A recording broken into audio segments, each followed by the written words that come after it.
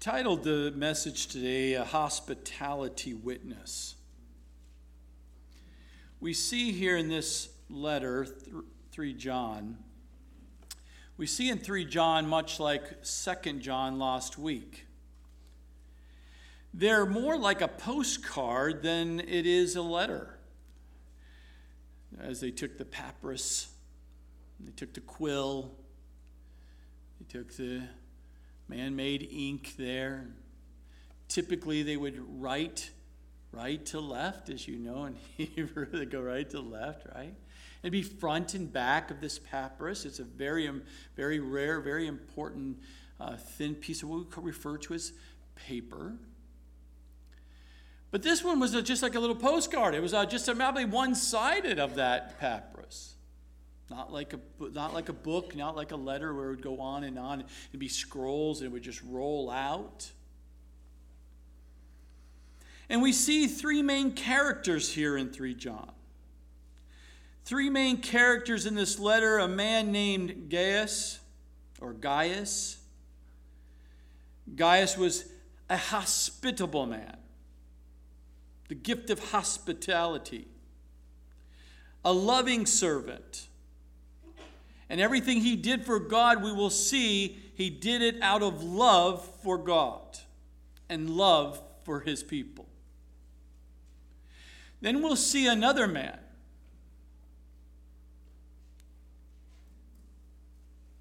That is going to be absolute contrary.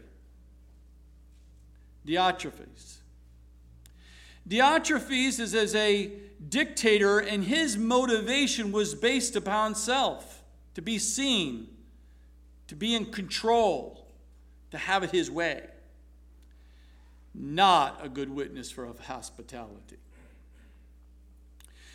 Then we see Demetrius, a quiet, diligent servant, behind the scenes kind of guy, but doing the work of God, motivated based on being faithful, a faithful servant to God, regardless if he's seen or not seen, regardless if she's seen or not seen.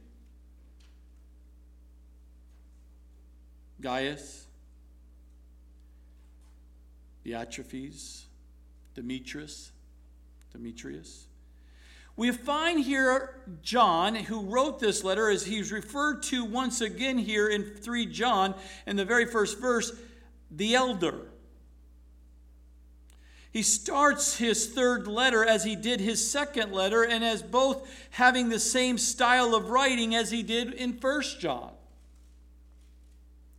That we see here in 3 John 1, it says, the elder, the beloved Gaius, whom I love in truth. Now, the writer of this book, no one is questioning who wrote this book, and that is the Apostle John. Same style, same writing, same kind of theme throughout, in ministering in this short little quick letter to the believers in the, maybe not so much in Ephesus, church of Ephesus that he was responsible for, but all the outreach churches that it was established throughout Asia Minor. And Gaius, is being one of those leaders in one of those churches, those outreaches, receives this letter from John. And so presumably all the readers who were reading this little postcard, this little letter here, knew this was John's. They understood this over time, that this is John's. It's the same style, the same Apostle John who wrote not only the Gospel of John, but the 1st, 2nd, 3rd letters, but also the book of Revelation. And perhaps he did not name his name, nor the people he was writing to, but he did do it for Gaius. He named his name. But in 2 John, we didn't see any names, and so it could have led to believe there was a lot of persecution going on in that period of time. He didn't want to bring light to. That's why in 2 John, I lean toward the fact that it was writing to the church, not to a specific lady and to her children, but to a specific church and all the outreaches from that area. But they loved one another it's clear that John loved Gaius. And he loved him based on the love in truth. Because there's different words for the word love in the Greek. We see that he is not referring to a love here in truth based on family love or bloodline love. What we call storge, which is a natural love that family members have for one another. That's not the love he's referring to here. So he's not saying, hey, Gaius, you're a brother, you're family, I love you, man. A natural love. No, that's not what he's referring here. This love in the Greek is agape love. It's often referred to as an unconditional or a sacrificial love. And you will find two people in the ministry who are equal in their love for the Word of God, who are united by the Holy Spirit that dwells within them. So they're not grieved to the Holy Spirit. Then the Holy Spirit lives and is reigning in their lives. Who love the Heavenly Father and will declare it everywhere. And they're willing to sacrifice for one another because of their love for Christ and their love for one another. Who walk together in unity in love. This is the spiritual depth and connection that John and Gaius had in the ministry. And it's that kind of love when two people, two sisters who love the Word and love the Father and love the Holy Spirit reigning and ruling in their lives, and they love to dwell and be in unity and fellowship, will have this kind of agape love between two sisters of the Lord. But this is what happens when you're in the ministry, when you have a brother who's so tight with you and so like-minded in such a unity and is out there to do the work of God and to spread the gospel and to further his kingdom.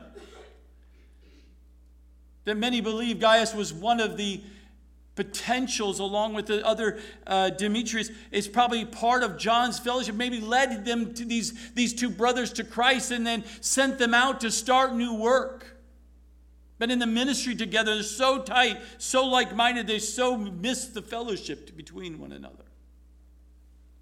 Oh, I hope and pray that as you continue to show up and continue to go deeper with God in the love for God's Word and His God working in and through the body through the body of Christ, that you would find one or two or three men that you would just bond together, brothers. The sisters, as you fellowship together, you will bond with one another. It's not based on the color of your skin. It's not based upon your social status. It's not based upon your coming from the same community or not. It is not based on any of those things. None of those things are what's going to bind you. That's more like family, bloodline. It is what we're talking about is a spiritual level that is agape. It's unconditional, sacrificial love for one another. That's what he's referring to here. So Gaius was more likely a leader of one of the churches, probably one of those outreaches coming out of the church of Ephesus that John was, that kind of like that lead, the apostle, the last apostle. That position. And he continues and he says, beloved. And he says, beloved, not only multiple times in here, that just shows you his heart for Gaius. Beloved Gaius, beloved, I pray that you may prosper in all things and be in health, just as your soul prospers. It's a greeting. It's a natural greeting. John prays three things for Gaius here, and just this blessing in the very beginning of his letter. He says, "Prosper in all things. You'll be in health. You'll be healthy. When I find you and talk to you, you'll be healthy when I see you." And just like your soul is prospering, it's spiritually growing and deepening for your love for God. It's your soul so healthy spiritually. May your body be just as healthy, and may you be prosperous in anything that God allows for you to touch. It would bring fruit that would be so good for you. What a beautiful blessing. What a beautiful heart you have for a brother you love so much. The word for prosper literally means to have a good journey. Metaphorically, it means to succeed or to prosper, that there would be something good and right will come out of it. It's like saying, I hope things go really, really well for you on your journey. Isn't that what you really, truly pray for someone, not only for a family member, but someone who you just bond with and have a relationship that you want to see them increase, not decrease? Grow versus dwindle? Be nourished versus famine and hunger? I mean, if you really love this person within the body, of course you're going to be praying for those things. Especially when you know they're traveling. But John used this common phrase in sending of his best wishes and his blessings to Gaius. But here's some of the problems when you read the scripture that people will take out of context. And this is one of the scriptures where they take this out of context. They'll take this one verse. And some have wrongly taken this guaranteed of perpetual wealth and perfect health for a Christian. It's what we refer to as the prosperity doctrine. It's a false teaching. The name it, claim it kind of mentality that says if you have faith, then you will prosper. And you will always be healthy. You'll always be wise. Now, of course, we should always remember that God wants the best for us. I'm not arguing with that. He wants the best for us. He has a great plan for your life that he has already in his mind, how he wants to work it out in your life. So he wants the best for us. He has plans only for good for us. We have a good Father. But often present, yes, material prosperity can happen. Yes, the physical health can keep you stay healthy, and you're just so thankful and grateful that you do have your health. And then as part of this good thing that he's doing in and through your life, and this prosperity and health are absolute heavenly promised for you and I ultimately in our destiny as believers with him in heaven. On this side of heaven, we don't have that guarantee. We just know as children of God, that prosperity, that health, that completeness of complete security is all on the heavenly side. So that's why we ask for the blessings now of God providing and all those things. But we know ultimately as children of God, we'll inherit the kingdom of God. We're going to be inheriting. What that will be like and all that details, I don't know. But when I see in the scripture where the roads paved with gold, it's going to be great. It's AstroTurf. It's road, covering up there. We think gold is precious, but it's nothing to God. Yet for the present time, God may, according to his all-wise plan, may use a lack of material prosperity, physically challenging moments, your physical health is to promote something in your life that you can't understand, but to promote great prosperity and health in the scale of eternity. I always think about Joni Erkensatata. Young, I think a 16-year-old girl, just playing, having a great time, very athletic, did everything you could think of. Jumps in a pool and breaks her neck. And many people say, why would God allow that? But hindsight, 50 years now as she's living, they never thought she would live that long. 50 years now later, she's been in the ministry 50 years ministering to people as a quadriplegic. For 50 plus years, prospering, leading people to Christ and encouraging them of all those who have physical challenges. God used her life as a plan of his purpose for his glory. to help others in that condition. Now, did she know that at 16 years of age? Did her parents know that at 16 years of age? No. Has it been easy? No. Would anyone want that to happen or wish that upon anybody? No. But God is all wise. Do we believe that God is in control of each of our lives, or you don't? Nevertheless, some live in poverty. Some live in a disease that simply because they do not seek God's best. They don't follow God's principles. They don't walk in faith. And because they walk in the flesh, they have done and made bad decisions that's caused disease to come upon their bodies. Cause some things to happen that now physically they're hurt. Or they made some really bad decisions and they've lost any material gain that God had provided to them. They've lost it all and they're homeless. Because they didn't seek God's best. They didn't seek God's principles. Now that's not for everybody, but that's for some. As well as there are some others who say we should use God's general purposes or promises of blessing as a way to indulge carnal desires. For easy living, comfort living, luxury living, and just use that for their own personal gain. But here John is not wishing on all of those except a general blessing. This is, as you go out, may God just bless you in everything you're touching. May you stay healthy, be healthy to be able to be and do what God's called you to do. Be healthy. Just like your soul is just so strong and so healthy and so good, may your physical and the things you're going to do for him be as such.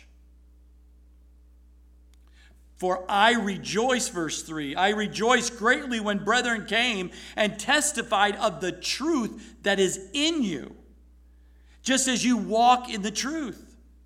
I have no greater joy than to hear that my children walk in truth. The original their language there can also say, walk the truth. Do you walk the truth? Or do you just talk about the things of God, but you never walk the truth? You actually don't do it. You're not obedient to it. That's what we're saying. He's saying, I'm getting people coming back and telling me your testimony, your witness is so beautiful of what you're doing for God and God's people. He says, I have no greater joy than to hear my brother who I love so dearly is walking the truth. Doing great things for God. Obedient to the word of God. Doing what God's called him to do. God's love and joy toward Gaius came with his understanding that the fact that it's not because he was prosperous. Oh, I heard you're making a lot of money. I hear you have climbed multiple mountains and you're winning all kinds of marathons and you're doing all these achievements. No. I hear you have 20 kids. No, as good as that can be. Those are gifts from God. Don't forget that. That's prosperity.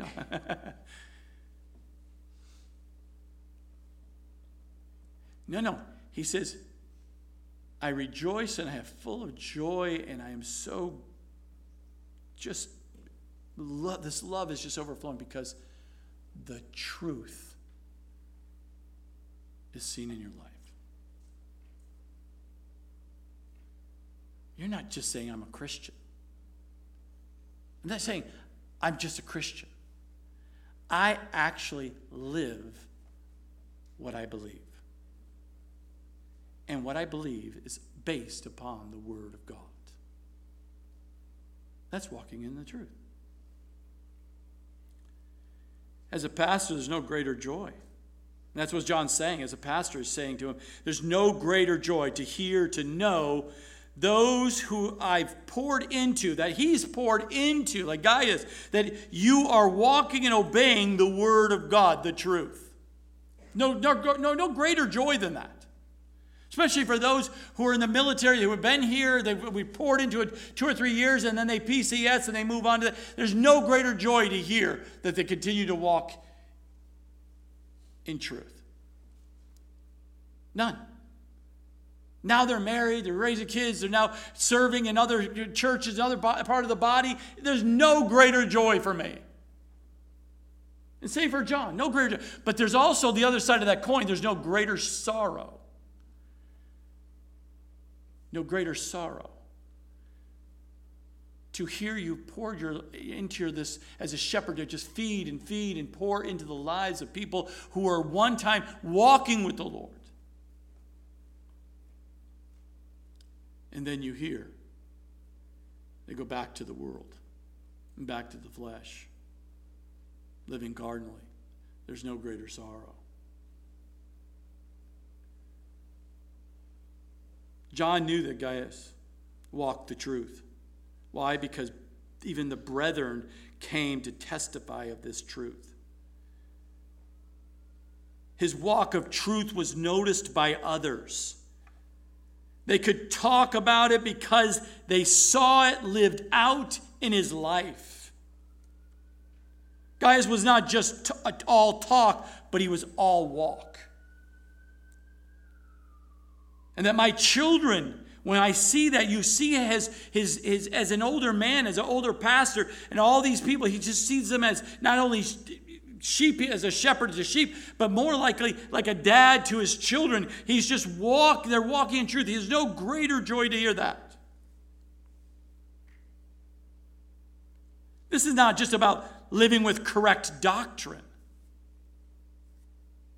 But to walk the truth means to walk consistent in that truth that you believe. That you haven't been bewitched and taken off onto rabbit and squirrely trails of all these false doctrines and all the latest, greatest waves and movements and all these other things that are latest books that are out there that take you away from the heart of the truth of God. But to walk the truth means to really believe it and to walk it faithfully. I mean, if you were going to walk wary, if you're going to walk wary for your fallenness, then walk wary like with your fallingness. If you've fallen, you should be walking wary. It should line up. If you've fallen away and you act like you're still joyful and full of joy with Christ and God's working in your life, that's hypocrisy. If you believe that you're a child of God, then walk with joy like a child of God. Don't be head hanging down. You should be like a little kid. You're excited every day what God's going to do. If you believe you're forgiven, then walk like you're a forgiven person. If you're a child of God, you have been forgiven. Rejoice. Be glad in it. Rest in it. Rest in the finished work of Christ because you can't do it. He did it.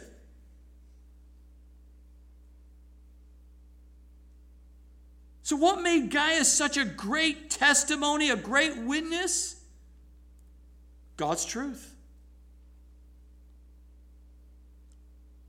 The truth in him enabled him to walk in obedience to the will of God and to do what God called him to do. And he was a faithful, had the gift of hospitality and working through God, meaning he served other people who are in the ministry and are traveling and going about doing the work of God. He faithfully took care of and sent them on their way as they traveled through. Gaius would be a man who loved to read the Word of God, because the Word was in him. He meditated on it day and night, as the Scripture talks about. It wasn't just on Sundays. It wasn't just on a certain time. It was throughout his day, every day, 7 days a week, meditating on the things that God was revealing and showing in his life. He was delighted in it. He practiced it. He wanted it more and more to be who he is every day as well. It reminds us of Psalm 1. Verses 1 through 3, blessed is the man who walks not in the counsel of the ungodly, nor stands in the path of sinners, nor sits in the seat of the scornful. But his delight is in the law of God, the law of the Lord, the word of God. And in his law he meditates day and night. He shall be like a tree planted by the rivers of water, that bring forth its fruit in its season, whose leaf also shall not wither, and whatever he does shall what? Prosper. So the psalmist is very clear for those who love the Lord, and in the word of God, there is a promise there that you're not going to have a wilted life. You're going to have a life. There's going to be energy. There's going to be a vitality spiritually in your life. And the things that God is going to call you to do will be very fruitful and prosperous. Why? Because God called you to do it. He empowers you to do it. He equipped you to do it. And he's following through on his promises to make sure. You don't do it in your own strength. Apart from him, you and I can do nothing. It's going to be prosperous. They'll be fruitful. And we're talking about small things to the largest of things that he could possibly call you. He starts with the small things, and if you're faithful to those small things, then he will then bless you and add to your life to do bigger things for him. But you got to start with the small thing. Like showing up regardless of how you feel. See, Jesus Christ, the truth, we see in John 14:6. He's the truth. I am the way, the truth, and the life. I am the truth.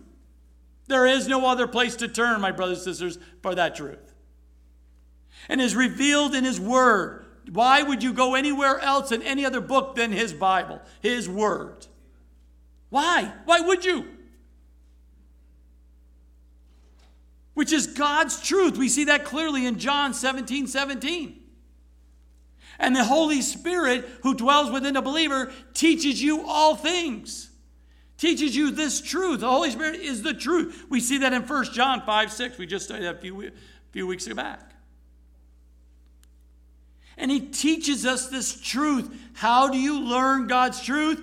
Allow the Spirit of God that dwells within you through the Word of God to teach you that. That means you must spend time allowing that happen. The Spirit of God uses the Word of God to reveal the Son of God and then enable you and us, to obey the will of God. That is what it means to walk the truth. There is no other way. So he says here in verse 5, beloved, once again he says, beloved to Gaius, you do faithfully whatever you do for the brethren and for the strangers. You have borne witness of your love before the church. If you send them forward on their journey in a manner worthy of God, you will do well. Why?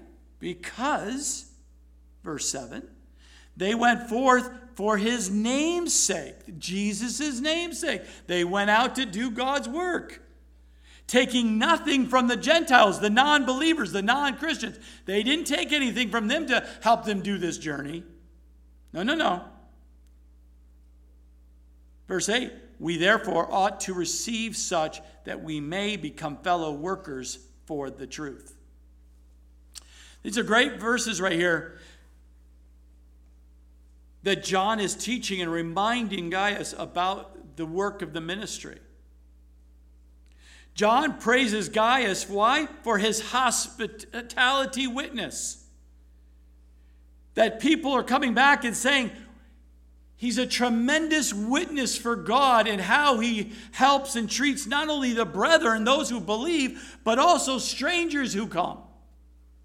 People he don't know.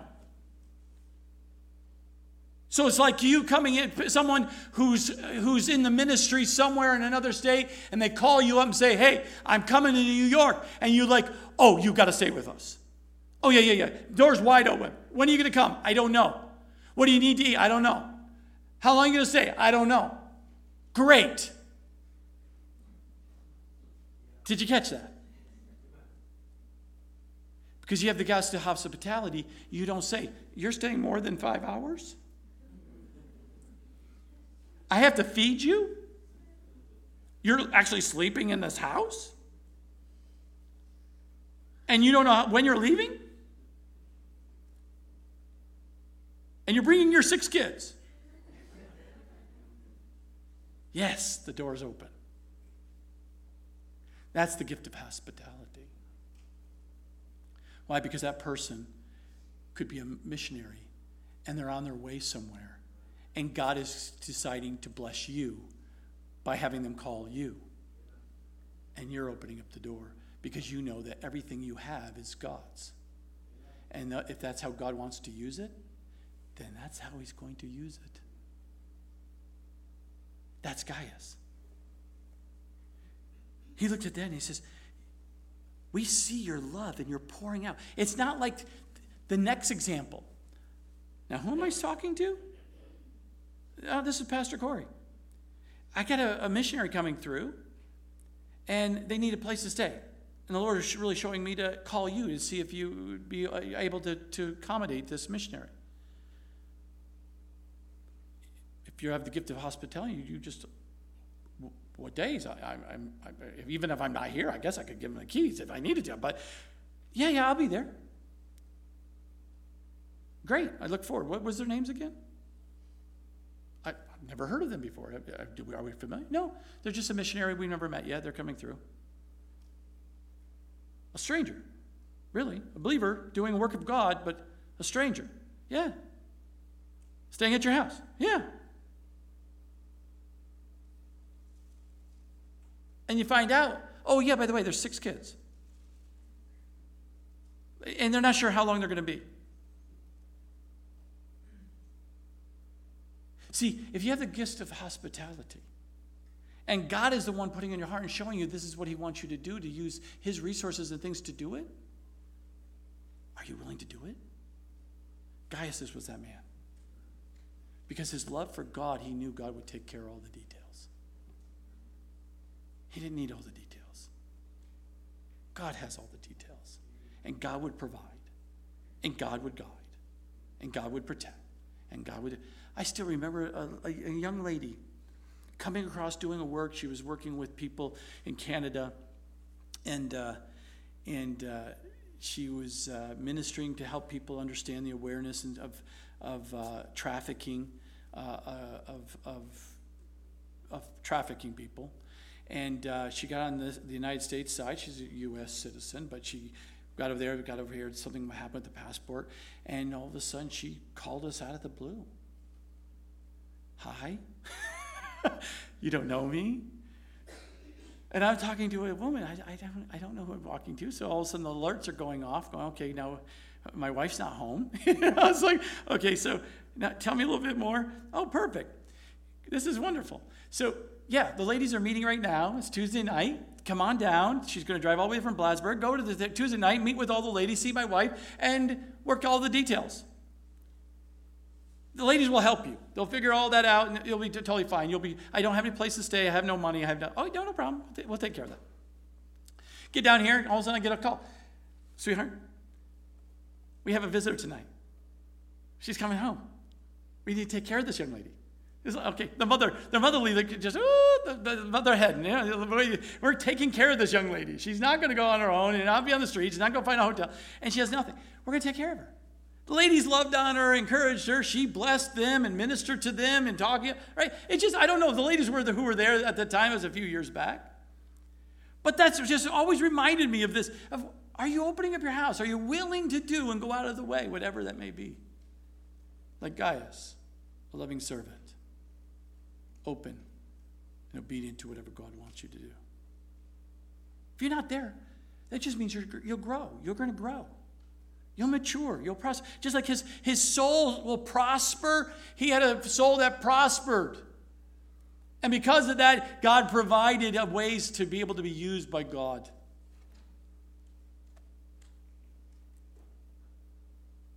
Because he was faithful in what God was calling him to do. It didn't matter if it was brother and it was stranger.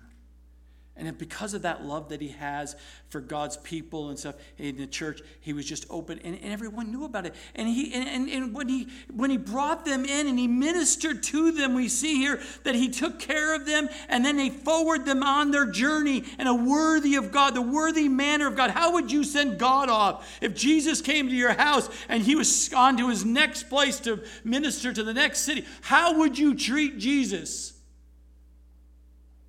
That's worthy of God. It's God's people. It's your sister, your brother in the Lord. How are you going to treat them as worthy of God and to go out and to do this work? How is the hospitality witness coming from you? Because this is a tremendous compliment when you hear someone tell another person, you do faithfully whatever you do. You're so faithful in what you're doing.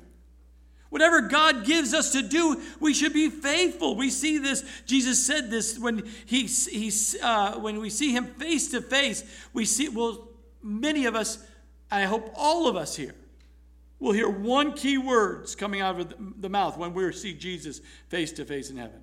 Well done, good and faithful servant. You were what? Faithful over a few things. I will make you ruler over many things. Enter into the joy of the Lord. Matthew 25, verse 21. See, our good servant Gaius was that faithful servant. He heard those words from his Lord. No question. See, in that day when Christian travelers happened, they did not have Marriotts. They didn't have the Hiltons, the Motel 6s, the Holiday Inns with those nice little sweet cinnamon rolls, if you know what I'm talking about, that stared in your face every morning for continental breakfast. Oh, when we first started ministry up there, we literally lived in one room in the Holiday Inn just to get started. Ooh, those cinnamon rolls were bad, but they were good. It's bad and good. But we lived in that 4 or 5 of us in one little room, starting a ministry up here. They didn't have those.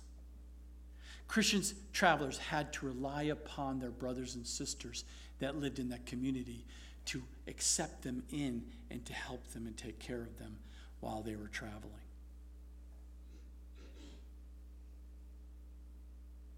Even traveling ministers were very in demand of need for someone to help them. They didn't have much. They depended completely and solely on the hospitality of other Christians to provide and help them as they were doing God's work from city to city. John knew that when Christians assist those who contend for the truth, they become what? He says at the very end, you become, in verse 8, fellow workers for the truth. Now, some people, we can't get our head around that. Okay, so this person went out there and, shared the gospel, and people got saved, and people are just being healed, and they're just, all this is going on. This is incredible. They're going to be richly rewarded by God when they get to heaven. But what you need to understand was what the Bible says. If you sent them out and you helped them and said, here is some money for you to be able to go do that work, you are going to be equally rewarded. You're going to receive reward for helping another to do. It's a body. Everyone benefits when we're working together in unity here. The reward for this type of supporting of people we see in 1 Samuel chapter 30, verses 21 through 25, shows the same principle. When they went out to war, only certain ones went out to war. And when you went out to war and you conquered, you were able to get all the spoils. But not all the spoils go to those who are the warriors who went out there. All the spoils were then also shared with those who were doing the supply lines, who are sending the food and sending all the things behind the scenes, on the rear end, back still at the main station. All of them benefit from that work that God did. It's the same thing here. Tithes, gifts, and offerings that come in here, they go out and do all kinds of things, going all out from the radio station. Imagine your tithes and gifts and offerings being multiplied in your benefit because the radio station is sharing the gospel, encouraging those of the faith, and they're coming to save, and the rewards that will come from that. And you don't even know it. You don't even know it because you're just faithfully giving to the work of the kingdom, to spread the gospel and to encourage the faith and the missionaries and all that. You're getting, because you cannot be the missionary, you're not called to be a missionary to go to another country or to another place, but you can help someone do that. You can't have your radio station, but the church was able to, God's blessing and purpose and will, to have a radio station to reach this community. But we're all going to receive rewards for that. For those who faithfully give or support that work. Jesus promised that even the help offered in a cup of water to the one of his children would not be forgotten when God brings his reward. We see that in Matthew 10:42. God sees every little thing you do to help God's people.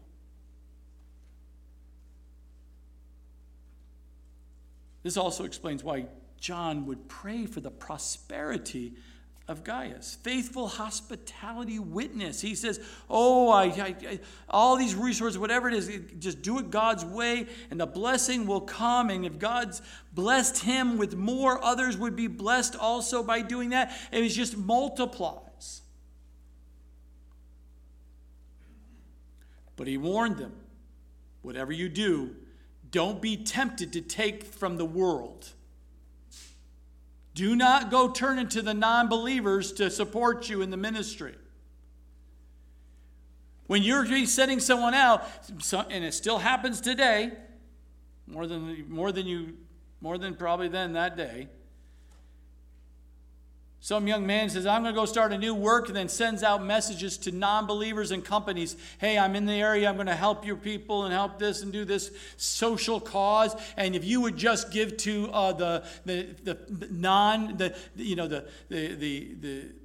tax exempt status organization here, and if you would give to this work, well, we're going to help you. John says, don't do that. If I'm sending you out and God's people, God's body, the body of believers, I will make sure there's the resources and everything needed to send you out. Don't turn to the world to be sent out to do God's work.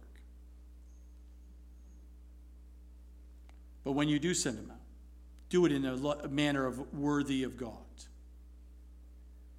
Don't just sit there and say, I pray for you, brother and sister. May the Lord bless you and prosper you and good health and all these things. And then they're like, no financial support? No one's willing to go over there and help them start the new work and encourage them and go visit them and go do and whoever's called to go do that? We should do it in a worthy of God. We should do it in an excellent manner. It should bring honor and glory to God. Why? Because Christians must first see that we're doing something to help the spread of the gospel. The only reason why we're still living is to spread the gospel. The only reason why we're still here. The great commandment is Matthew 28:19. Go therefore and make disciples of all the nations, baptizing them in the name of the Father and the Son and the Holy Spirit. How are you contributing to that work? One can have a part of going, but another can have a part of helping. But everyone has a part and should do it well. Even more practical. We have VBS coming up in July.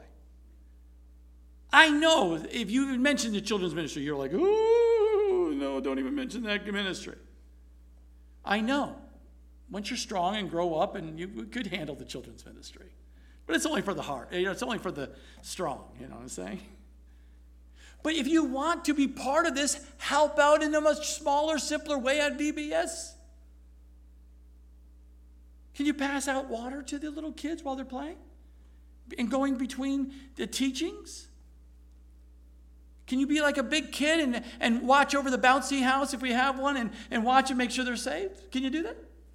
Can you be one of the security guards and just as they're going around, you're just roaming around and watching and have an eagle eye and make sure no one's coming around the kids? I mean, there's so many things you could do to help and serve in that outreach into this community to lead kids to Christ.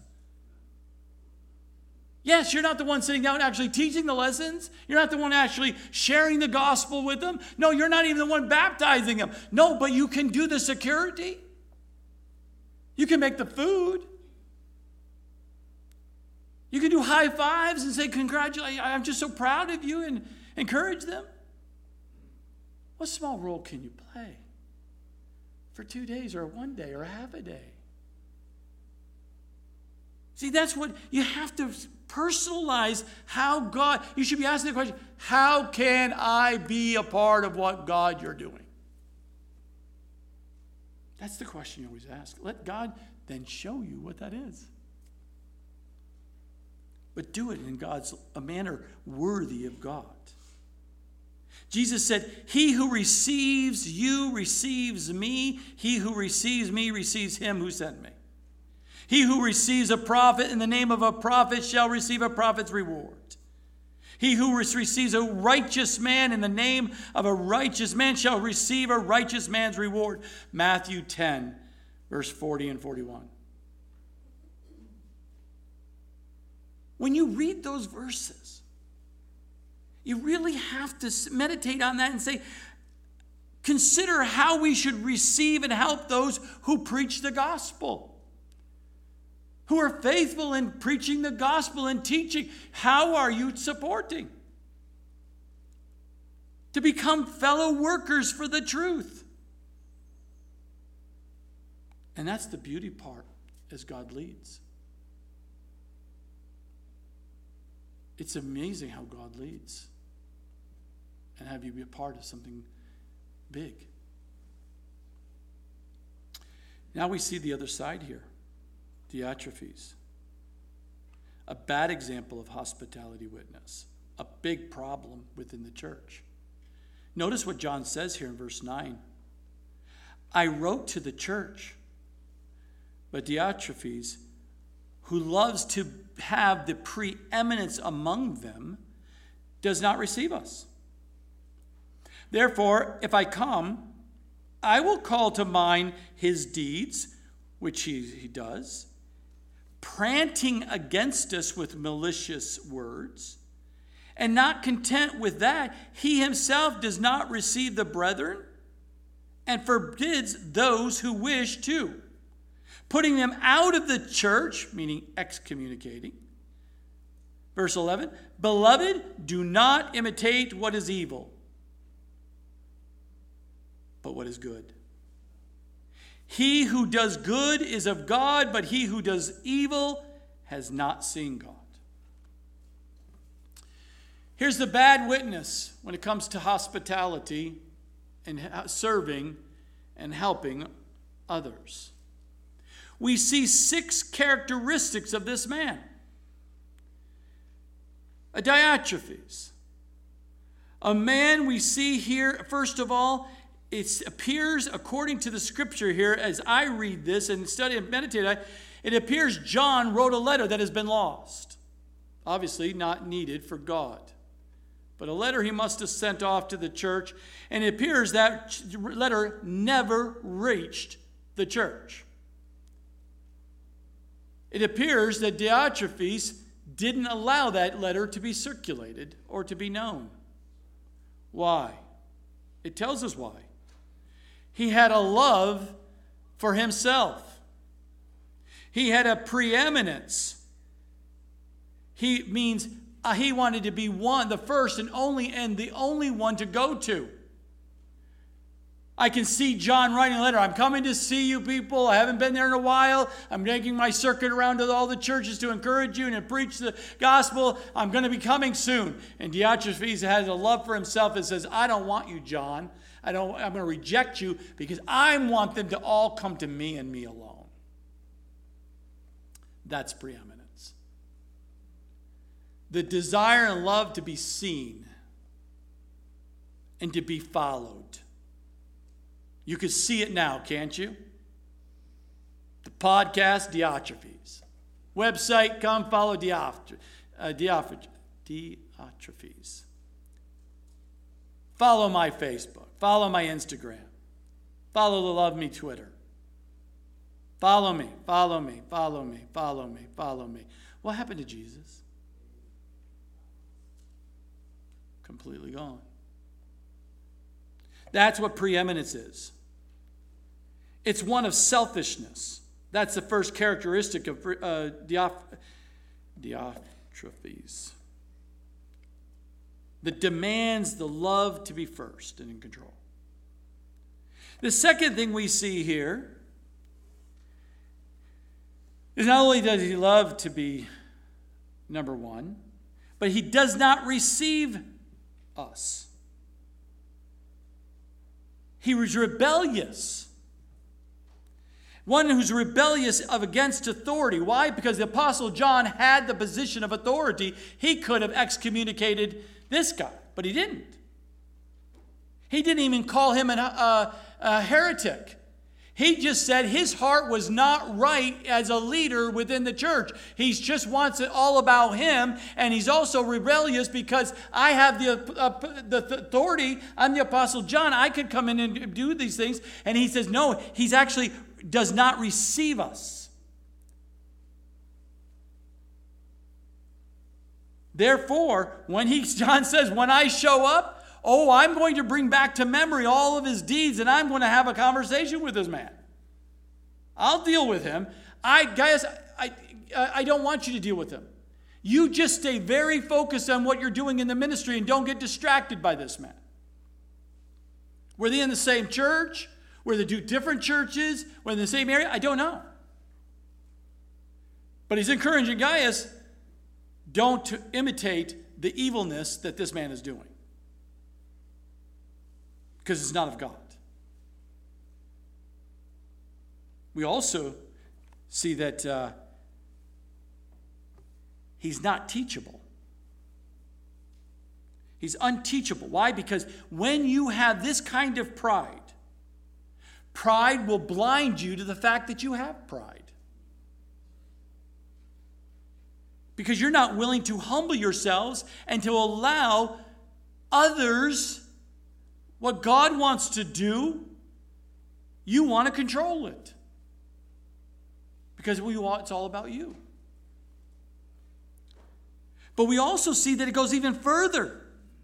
This is not something that's happening into this Diotrephes' mind on his own. It's actually displayed out and it's found out. Why? He's actually prating against us with malicious words. That means he's slanderous. Not only is he selfish, rebellious, and unteachable, he's a slanderous. What does prating mean? It means he's actually twisting words and falsely and babbling along with all kinds of things about them, like John and others, just babbling along with all kinds of words that are empty and untrue. Just to boost himself up, he has to tear other people down. That's prating. And it's not only because, I'm a better teacher than John is. That's kind of what he's like. Why does John have to come in here? He's just the Apostle John. He's an old man. He's a has-been. He might have been good at one point, but now in his 90s, he's nothing. I'm the person who has the latest and greatest. I'm the one who wears the skinny jeans and a leather jacket and got the motorcycle up there teaching from a motorcycle kind of attitude. It's much more entertaining. What does John have to offer? He's barely making his way in. See, not only was he prating, but he was also doing it maliciously. He was doing it with bitterness. He was doing it with an ill will heart. He was doing it with a ventitious, to tear down John and others, to help boost himself up. That's what people do when their heart's not right. Even though they call themselves a Christian. And he's not saying he's not a Christian. He's just not walking rightly. So he's selfish and rebellious, unteachable, slanderous. He's also a dictator. Why? Because it says right here, he's not content with that. He himself does not receive the brethren. He forbids those who wish to do something for the brethren. He doesn't even have any hospitality, which is one of the things that as a leader you need to have gift of hospitality. You got to have hospitality. You're not going to be a leader because you're not going to open up your... Anyway, we won't go down that time for a time's sake. But this man is a dictator. He's a controller inside and outside the church. He's what we refer to as lording over the people. That should never happen. It's one thing to say, no, we can't do that in the church. That's not decent and orderly fashion. It doesn't line up with the scriptures. That's not what we're talking about. We're talking about someone who's traveling through, needs support, needs to be encouraged, sent off to do God's work. And he's saying, not only will I not do that, he's now telling the congregation, you can't do that. Who does he think he is? To tell you that you can't do something in your house to help someone who's a brother or sister in the Lord doing God's work. Who are you to tell him what he can not to do with his money or his house and the resources that God gave it? The Diotrephes didn't give it the money and do all that. But that's how people can get. When authority, when power gets to their head and a pride, is they become controllers. I demand what I will do. And I will demand what I will have. That should never be. And lastly, he's harsh. He excommunicated people. He pressured them. He made them do things out of fear. You don't do and listen to me? You're out of here.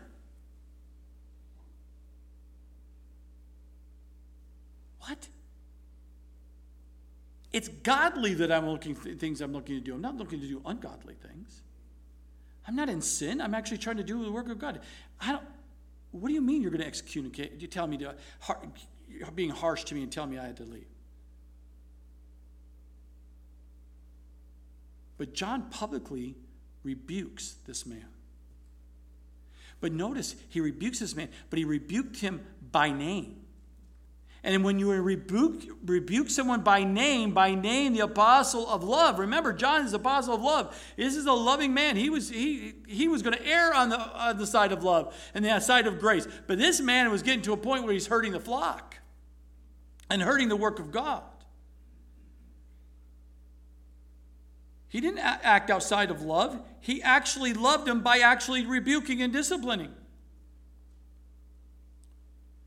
John was following clear commandment of the scriptures in Romans 16:17. Now I urge you, brethren, note those who cause divisions and offenses contrary to the doctrine which you've learned, and avoid them. What do you do when people become divisive and divisive and offensive and splitting and causing problems? You avoid them, so you will not be affected by them. However, when you're in a position of authority and you're rebuking someone publicly, make sure you only do it when it's necessary. We must be very careful not to judge your brother against any standard that we ourselves would not be judged. We see that clearly in Matthew 7, verses 1 and 2.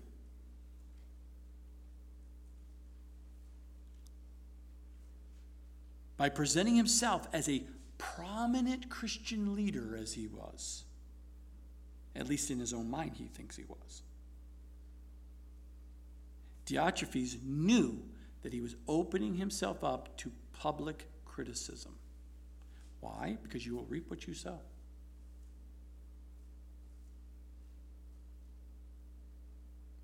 So the problem with him was pride. He did not receive the apostle, didn't receive other leaders, didn't receive other missionaries, didn't receive anybody, the brothers, sisters. Nope. I control everything. Can you imagine a person like that in charge of a church? Not good. But it appears he was in charge of some church in that city, looking at John and saying to himself, hey, it's my ministry. No, touch my ministry. No one can touch my ministry. This is my ministry. And I'm always reminded, and I'm always reminding others who want to go into leadership. Colossians 1:18. Ladies, you know this well if you're studying Colossians. Only Jesus' preeminence. Only Jesus. Jesus said to his 12 in Mark 9:35, if anyone desires to be first, he shall be last of all and servant of all. I always love that verse. You know why? Because when you're in the ministry, you never have a split in the church. Everyone fighting over wanting to serve others and serving one another. That's never the reason why a church has a problem. Because people are clamoring to serve one another, loving one another, giving to one another, sacrificially giving. No, I want to do more for you. No, I'll do more for you. There is no split in a marriage and problems in a marriage when one is trying to overbless and serve and give and just every needs and overbless it. Serving one another. Never have a problem with a marriage when it's like that. Only has a problems when they're both, so one or both are selfish and want to do their own thing, however they want to do it, and do it. That's when there's problems in the church. That's what's the problems within a marriage or any relationship. Be a servant of all, Jesus says. That is what your desire is first to be. Not preeminence, to be served, but for you to serve. Not to lord over, but to serve. That is what we must settle in our minds, my brothers and sisters. If not, then what will happen is it'll turn into prating. And I pray that today, if you find yourself and you're in that prating stage, saying malicious words about others, I just repent. Turn around and go a different direction. Don't do that anymore. It will hurt your family. It will hurt your friends. It will hurt work environment. It hurts a church environment. It hurts any environment where you're prating and have malicious words. Proverbs 6 is a reminder for you all. 16 through 19. These 6 things the Lord hates. Yes, 7 are an abomination to him. A proud look, a lying tongue, hands that shed innocent blood, a heart that devises wicked plans, feet that are swift in running to evil, false witness who speaks lies, and one who sows discord among brethren. What's an abomination? What is something that God hates? He doesn't like people causing division and discord among the brothers and sisters. When you read those verses and you understand that, it should check all of our hearts and make sure we're right in our relationships with one another. And that's why he says to guys, do not imitate what is evil, because it's evil. Call it the way it is. Oh, they're just having a little No, it's evil. It's evil. See it how God sees it, and you'll start understanding how important that is. But do what is good. Follow Gaius. He's a great example. But then we come to verse 12 and we see another example. Demetrius, a great example, a faithful servant of God. It says right here, Demetrius has a good testimony from all and from the truth itself. And we also bear witness, and you know that our testimony is true. And if you really just think that through, that one verse right there, Demetrius, great, another example. Godly man, serving of God, loving God, faithful servant. This is beautiful. But he says he has a good testimony from all. It doesn't matter who you are. Everyone says, that's a great guy. He's so great. He's just faithful, loving servant of God. Everyone, it doesn't matter what your age is and what your background, if it's your first time meeting him or you've met him for years. Everyone has the same thing about this man. But not only has he had a good testimony from all, but he has it from the truth itself. He walks the talk. The truth comes out of him. It's just a witness of his life and the follower of God. And that's why John says, and we also bear witness. Why does he say that to Gaius? Because I believe John used Demetrius to take this little postcard, this little letter, take it to Gaius for me. And he's telling Gaius in this letter, this man is a good example, a godly testimony of all, Gaius. You can receive him. Why? Most people, if you read things for others who did a study on this, they think it's just because he delivered the letter. I don't believe that. I believe that's true, that he delivered the letter.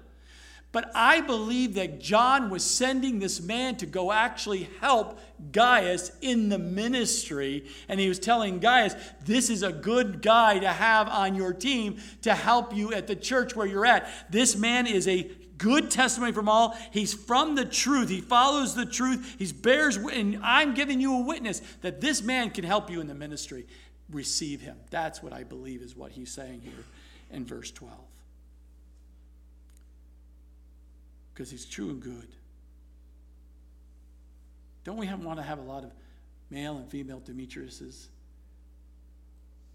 coming into the ministry and helping in the ministry? Oh, absolutely. And then he brings conclusion to this little letter.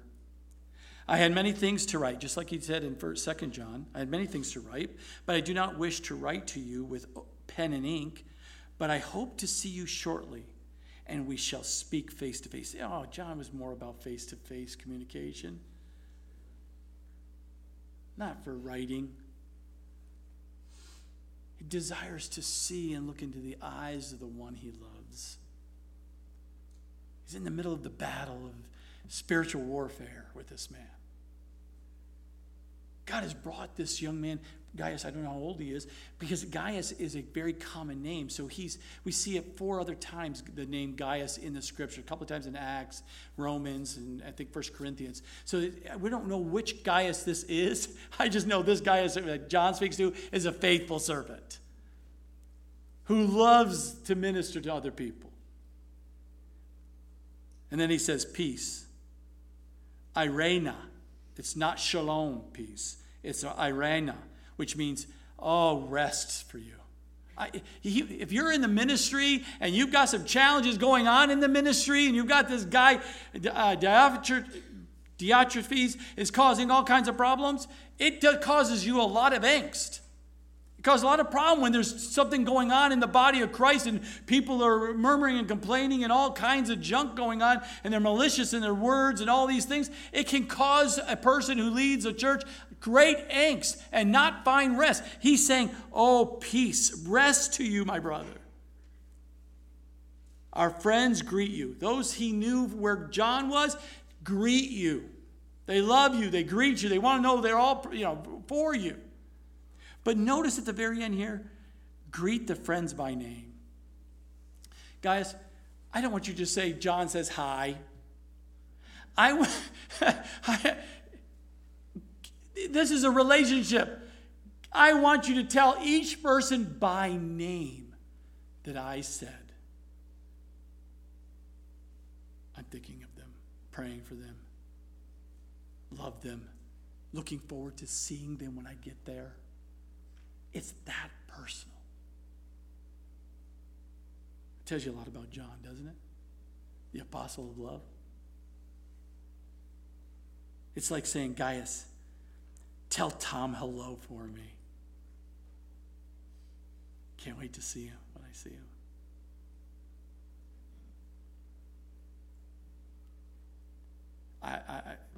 I'm blessed. I lovingly refer to as the snowbirds are coming back. And today we have a couple of them back today, and it's just nothing greater to watch and see them walk in and like, wow, it hasn't been that many months. It seems like it's just, I look forward to their fellowships once again here as they come from Florida back up here to the North Country for a season, right?